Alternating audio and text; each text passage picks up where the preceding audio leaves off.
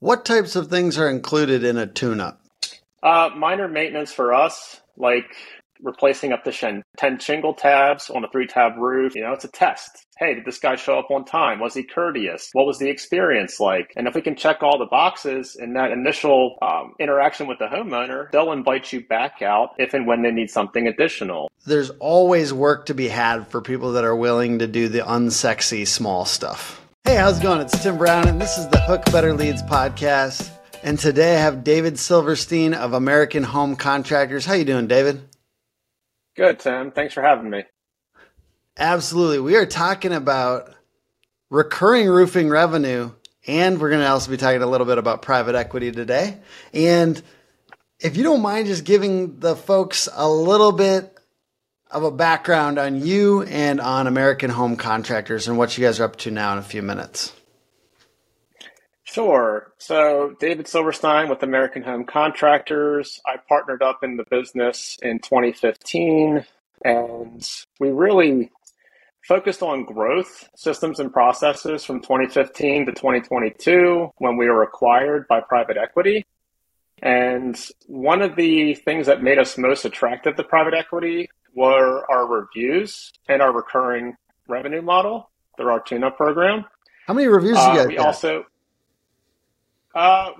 we have over close to 2,500 on our Google profile in our Maryland office, incredible. And close to 2,000 on our Virginia office as well. Unheard of. Yeah, you don't get that by providing consistently poor service, let's say. No, we focus tremendously hard on customer service. Love it. Feel free to keep going.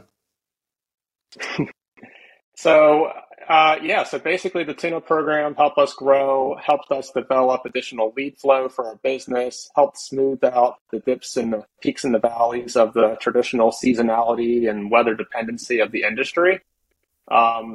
Keeping our tune-up techs busy throughout the week, keeping that consistent lead flow coming in, and keeping reviews coming in as well. The review game kind of evolved over the years. At first, it started off with you need a 5-star rating on Google and other major sources.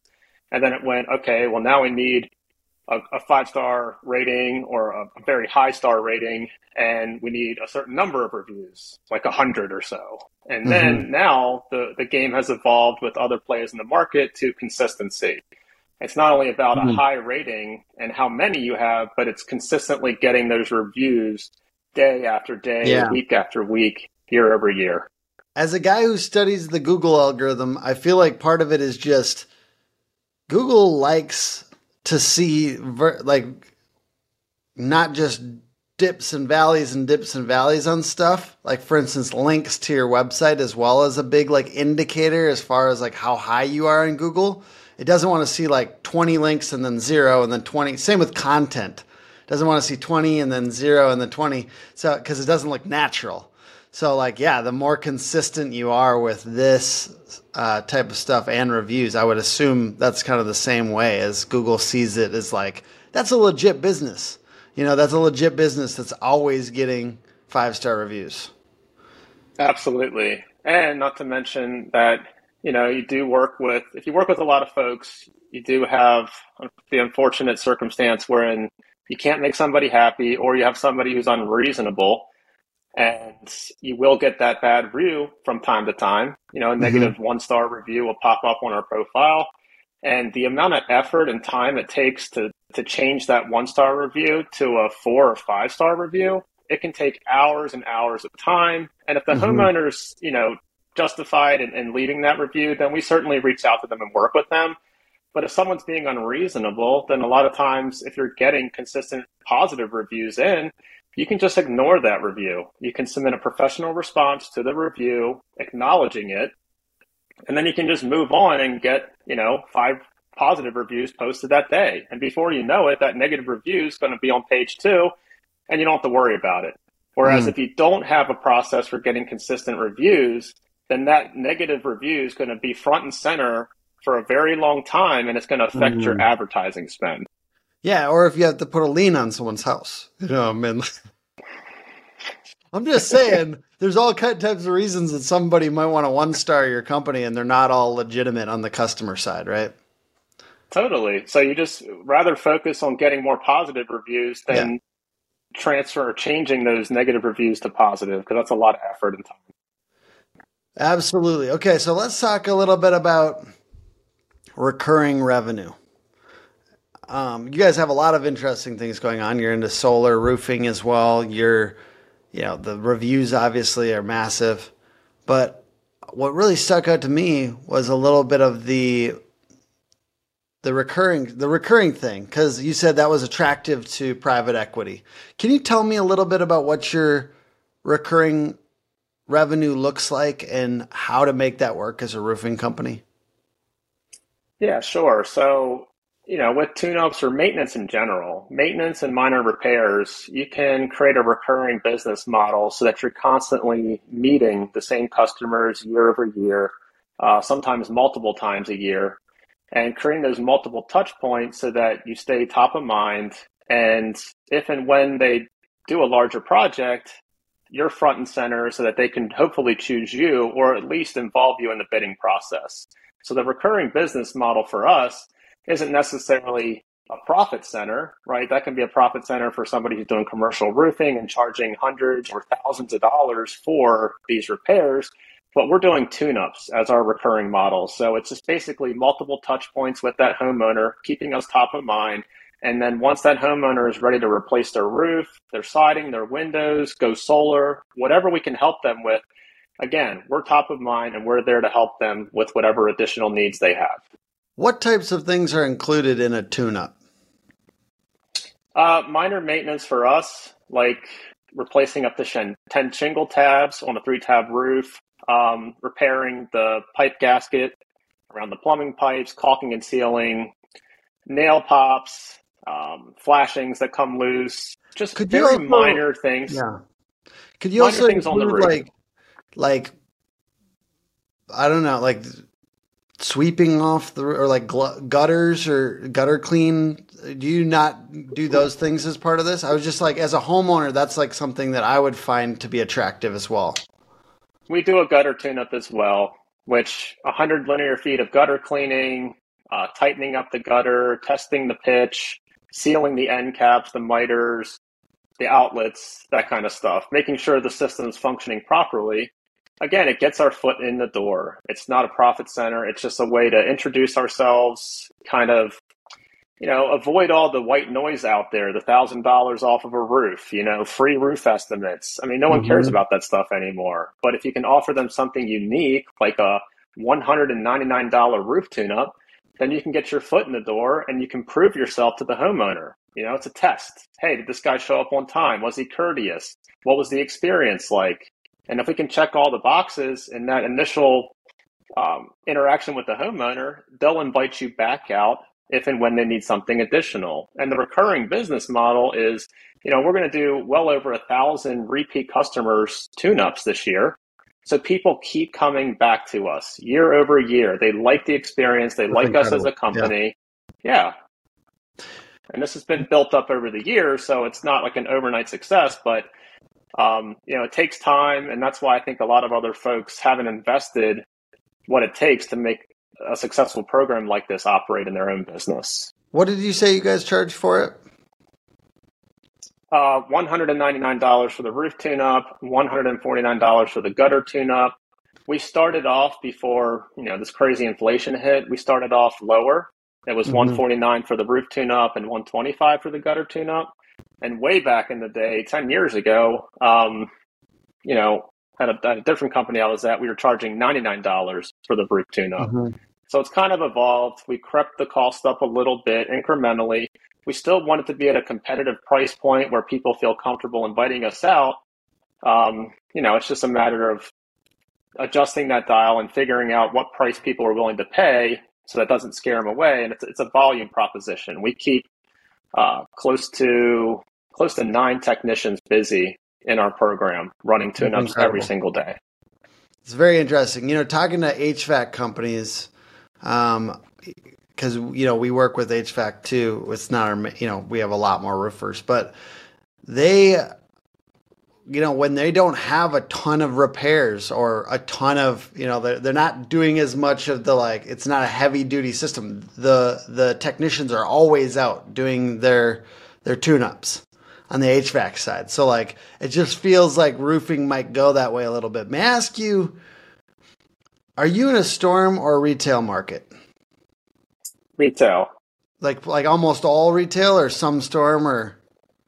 It depends on the storm activity, of course. Yeah. Just what city or area are you in? We're in Maryland, DC, and Northern Virginia for our retail operations. Okay, but we do service 6 states for solar roofing. So we include West Virginia, Delaware, Pennsylvania.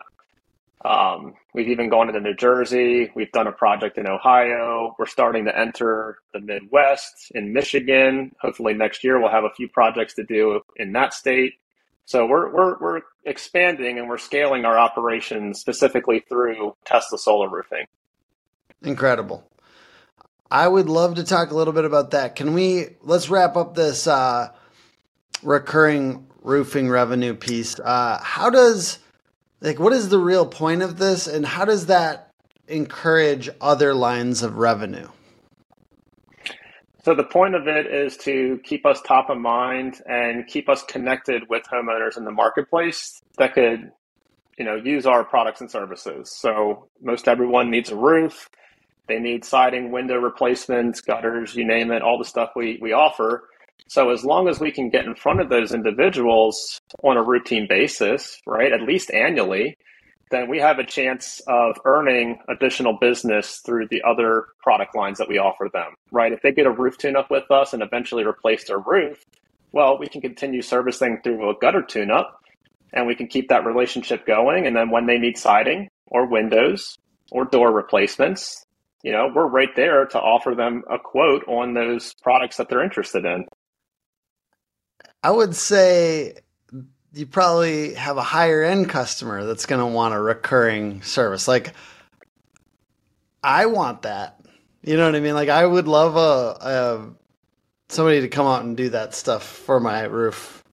And I think that if there is a storm that hits, you're probably the only company that they're thinking about at that point as well, right? We're certainly top of mind. Anything can happen, right? A neighbor can get a roof done and all of a sudden be introduced to another party. But, as long as they remember us, we should be top of mind and we'll at least have an opportunity to service. We don't always win, but, if we can be part of the bidding process, that's all we can expect and hope for. Where would you layer this on if you were to start a new roofing company, let's say tomorrow or whenever the non-compete would end, just kidding, would end in this situation? Let's say the levels I'm thinking about are like 1 million, 5 million, 10 million. Where would you layer on the recurring model if you were to go back and do this again? Where would it make sense to do that financially? Day one. Day one, really? Okay. And why do you say that? This is a subscription to knowledge, the most in-depth knowledge that you can find in our industry. We're spending the money to make sure that our production value is so high that you'll actually absorb the information and feel like you're getting something premium at the Building Experts Institute. That's kind of how I got into this industry way back when. And, I graduated high school in 2002. I worked for a roofing company doing the traditional roofing, asphalt, tear-offs, dry-ins, shingling.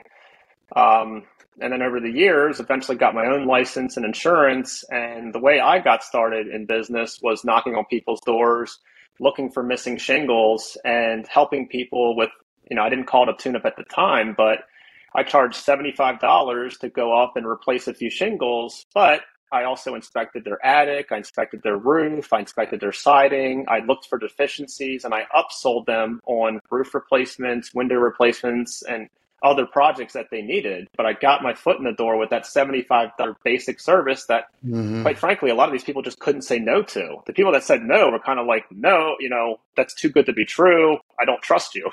You're only going to charge me $75 to hop up there and replace a couple shingles? Well, yeah, I was driving around the neighborhood in my truck, and I had a bunch of bundles of shingles in the back of my pickup truck in the bed. And that's kind of how I started. I didn't call it a tune-up, like I said. But that's kind of how the idea originated. And then, once I got into business and learned more business skills, more sales skills, we were able to package that up into an offering and bundled it up and called it a roof tune-up. And then we hired technicians to run multiple appointments a day and scale that up into different markets. And that's kind of how the tune-up program came to existence in our company. And I mean, you're up there if there's real damage. But it was ground zero, right? Yeah. I mean, we weren't even doing $1 million in revenue at that point. I mean, I wasn't even doing a few $100,000 a year. I was just starting off. Yeah. And, I would say you can do it at any phase of your business cycle. But, the larger the business, the harder it can be to incorporate a different program. So if you're a smaller business and you're still developing your processes and systems and processes, then you could definitely bolt this on or start this from the ground up pretty easily. And I was kind of thinking too about as you're doing this, how often would you see real damage that needs a full replacement or that would be covered by insurance, right? I'm guessing that's a massive benefit to this, right? Like you're going to be there when there's actual big stuff to do too. Top rep. We're doing top rep then. It's great training. So you got to have that defined sales process. Chuck Toki specifically. I don't understand how people make it with a defined sales process as an established company, but just starting out, you definitely need to have that because they need to know, like, and trust you through the whole process in order to give you money. Oh, absolutely. Yeah, when you get up there and it's, let's just say it's more than 10 shingle tabs or it's a discontinued product. You can tell the homeowner, hey, I can go ahead and perform the service for you, but you may want to consider filing an insurance claim because I think that you have a high chance of getting this approved for a full replacement because either one, you have a discontinued product, or two, there's so much damage up here that the adjuster will probably just issue a full replacement if he comes out. But it's kind of like you have to be able to do the small stuff too in these situations. Like I think that some people try to play this game like the repair game, even though they don't repair. And it's like, no, you got to be actually able to and open to doing small stuff too. And I think like there's always revenue and there's for people that can do stuff that you can really do it if you can really make the small repair. And there's always work to be had for people that are willing to do the unsexy small stuff. Absolutely. Yep. Take the work that nobody else wants to. And then that just creates reputation. So I think that this is really closely part of the reason that you guys have so many reviews, if I had to guess, is because you're willing to do this smaller stuff. What's cool about a small repair? It's done quick too, and they feel really good about it a lot of times, especially if you didn't really charge a lot. That's a lovely spot to get a review, right? Well, first and foremost is customer satisfaction. People are happy with the tune-up. It's a great deal, and as long as you have a professional doing the service, the technician is, showing up on time, doing good quality work, communicating effectively with the homeowner. At the end of that process, they should definitely be willing to give you a good rating and review on the spot. No questions asked. I love it. Well, we did fully cover this topic of recurring roofing revenue. Is there anything else you'd like to talk about just that's fun to you that's going on in the industry, whether it's solar roofing or anything with marketing and technology that you want to talk about to our audience? Probably a couple hundred people will see this, roofing folks. Sure. Do you guys want to talk about Tesla Solar Roof? You want to solar and roofing? A lot of people have questions about that for sure. So is it, it's obviously a high-end product. It's expensive and it requires electricians, right, to install. So in your guys' experience, what was the real, being able to offer that? What did you have to do to be able to offer that well and actually profitably? So taking a step back, kind of looking at the industry as a whole, we noticed that roofing and solar were kind of merging together. Solar companies started getting into roofing companies started getting into solar. So naturally, in the future of solar and wind and batteries and renewables, we saw that solar roofing was only going to grow in popularity. Right now, it's just about awareness. Not a lot of people understand that solar roofing is a real thing.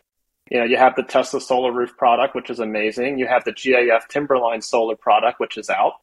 You have other companies doing it, but it's only going to grow in popularity as the product gets better, as more people become aware of it, and people wake up to the fact that they should really become more energy independent as opposed to depending 100% on their utility company. So when you couple solar and batteries, you become your own utility company. You can go off grid, you can produce, consume, charge, discharge. That cycle continues indefinitely. So as more and more people wake up and understand what's happening, more and more people, when they replace their roof, they're going to consider solar. And we saw that trend. So we were like, look, we got to start understanding solar. And since we're a roofing contractor, we wanted to do it through the solar roofing lens and not just the panels on top of a roof, because we know that integrated products are better. They're better from an installation standpoint. They're better from aesthetics, right? Tax credits. There's a lot of advantages that the building integrated photovoltaic systems have, as opposed to a traditional roof installed underneath of solar panels. Mm-hmm. So we started doing our research. We started getting involved with GAF Energy. We started getting involved with Tesla Energy. We got certified, and we started the process of becoming a dealer for these products. And it's been great. We started our journey in early 2020, and now we're one of the top certified installers with Tesla in the country, doing Tesla solar roof in 6 states right now, and soon to be 7 or 8 states by next year. So it's been an incredible journey, and it's just something that we're passionate about. It's something new and exciting. We started off with electrical partners, right? We partnered with other solar companies who could help provide the electrical services with us, since we, historically are a roofing contractor. We don't have that background. But as we got more volume and sales and installations under our belt, then we took the electrical in-house. We hired a master electrician, journeyman, and now we have full-blown electrical services in-house. So not only are we doing the solar roof installation on the rooftop, we're also running the wires through the attics, through conduit, down to the inverter, into the main panel, the electrical panel. We're connecting Powerwall batteries. We're installing wall connectors, wall chargers for electric vehicles. We're even installing smart electric panels like Span.io. It's opened up way more product lines than we ever thought possible, and it's only going to continue to improve from here out. So it's been great. Was this attractive to the private equity group, this component of your guys' company? This kind of scared private equity, to be honest. Okay, it's scary because it's so new, and it's it's something that not a lot of other people are doing. A lot of other contractors are either roofing contractors or solar contractors. Some do both, but to be a solar roofing contractor, and that's more than 40% of our business now. And just remember, a few years ago it was 0%. Now it's 40%. Yeah, and it's climbing. It'll probably be over 50% next year. That's incredible. And being, obviously one of the top installers, that's amazing. Could I have you go through, it's a little bit of a separate topic, but everything that made you guys attractive to private equity? I think that's a recurring topic on this show, is just like, what do they want? How do I prepare myself? I would, a lot of our guys probably want to sell. Few of them want to buy, that type of thing. So. Sure. So private equity typically looks for, first and foremost, good reputation, right? Good reputation in the industry, which can be seen through reviews online, full transparency, right? That's the first start in their research of identifying potential good companies, and then it segues quickly into the financials. So a lot of companies want to see at least a $1 million EBITDA, basically your bottom line, before they start to have more in-depth conversations. And this is just, an ideal type of fit, right? It can be a little bit less than $1 million. It could certainly be more than $1 million EBITDA, but that's kind of where things, start out to be attractive for private equity that we've seen. So the financials have to be good, time in business. Again, like I said, the reputation, references with suppliers, manufacturers, that kind of stuff. And then also identifying what kind of culture you have and just making sure you have a good, solid team. You know, you don't have your company's not built on a house of cards. You know, it's got a solid foundation. It's got good people inside the organization, good systems, good processes, using good technology, good data that private equity can look at and kind of filter through and say, hey, what's happening in this organization? Where have they been? Where are they now? Where could we help them get to with our assistance? Right? So all of those things make it attractive for private equity. Just a really good run business. You know, even if you're starting off, you know, obviously if it's your first year in business, that's not going to be very attractive. But a few years in business, if you can show, you know, a track record and show good progress and a good upward trend, and you could show the private equity that, hey, we're profitable, we're running a good business, we have good people, and we're focused on the right things, then I think you'll see private equity continue to buy more and more roofing companies in the next several years, including very small companies. You know, we've seen companies that are doing $5 or $6 million top line revenue be acquired recently. Awesome. And do you want to shout out your guys' group? Yeah, Infinity Home Services. Yeah. And I mean, I'm guessing you guys reach out to people, but is there anywhere they could go to check out that, the private equity group? Absolutely. InfinityHomeservices.com. Awesome. You can put the link in the show notes. Sure. He's done this before, folks. He's been on a show. I like it. And you've been an amazing guest. Thank you so much for spending the time with us. And then what is your guys' .com, the roofing company? AmericanHomeContractors.com.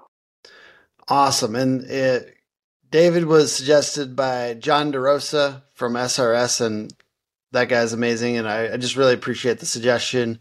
And appreciate you being on, taking the time to chat with people and be useful to them. The podcast is put on by hookagency.com, Hook Agency all over social. Check us out, and thank you for watching.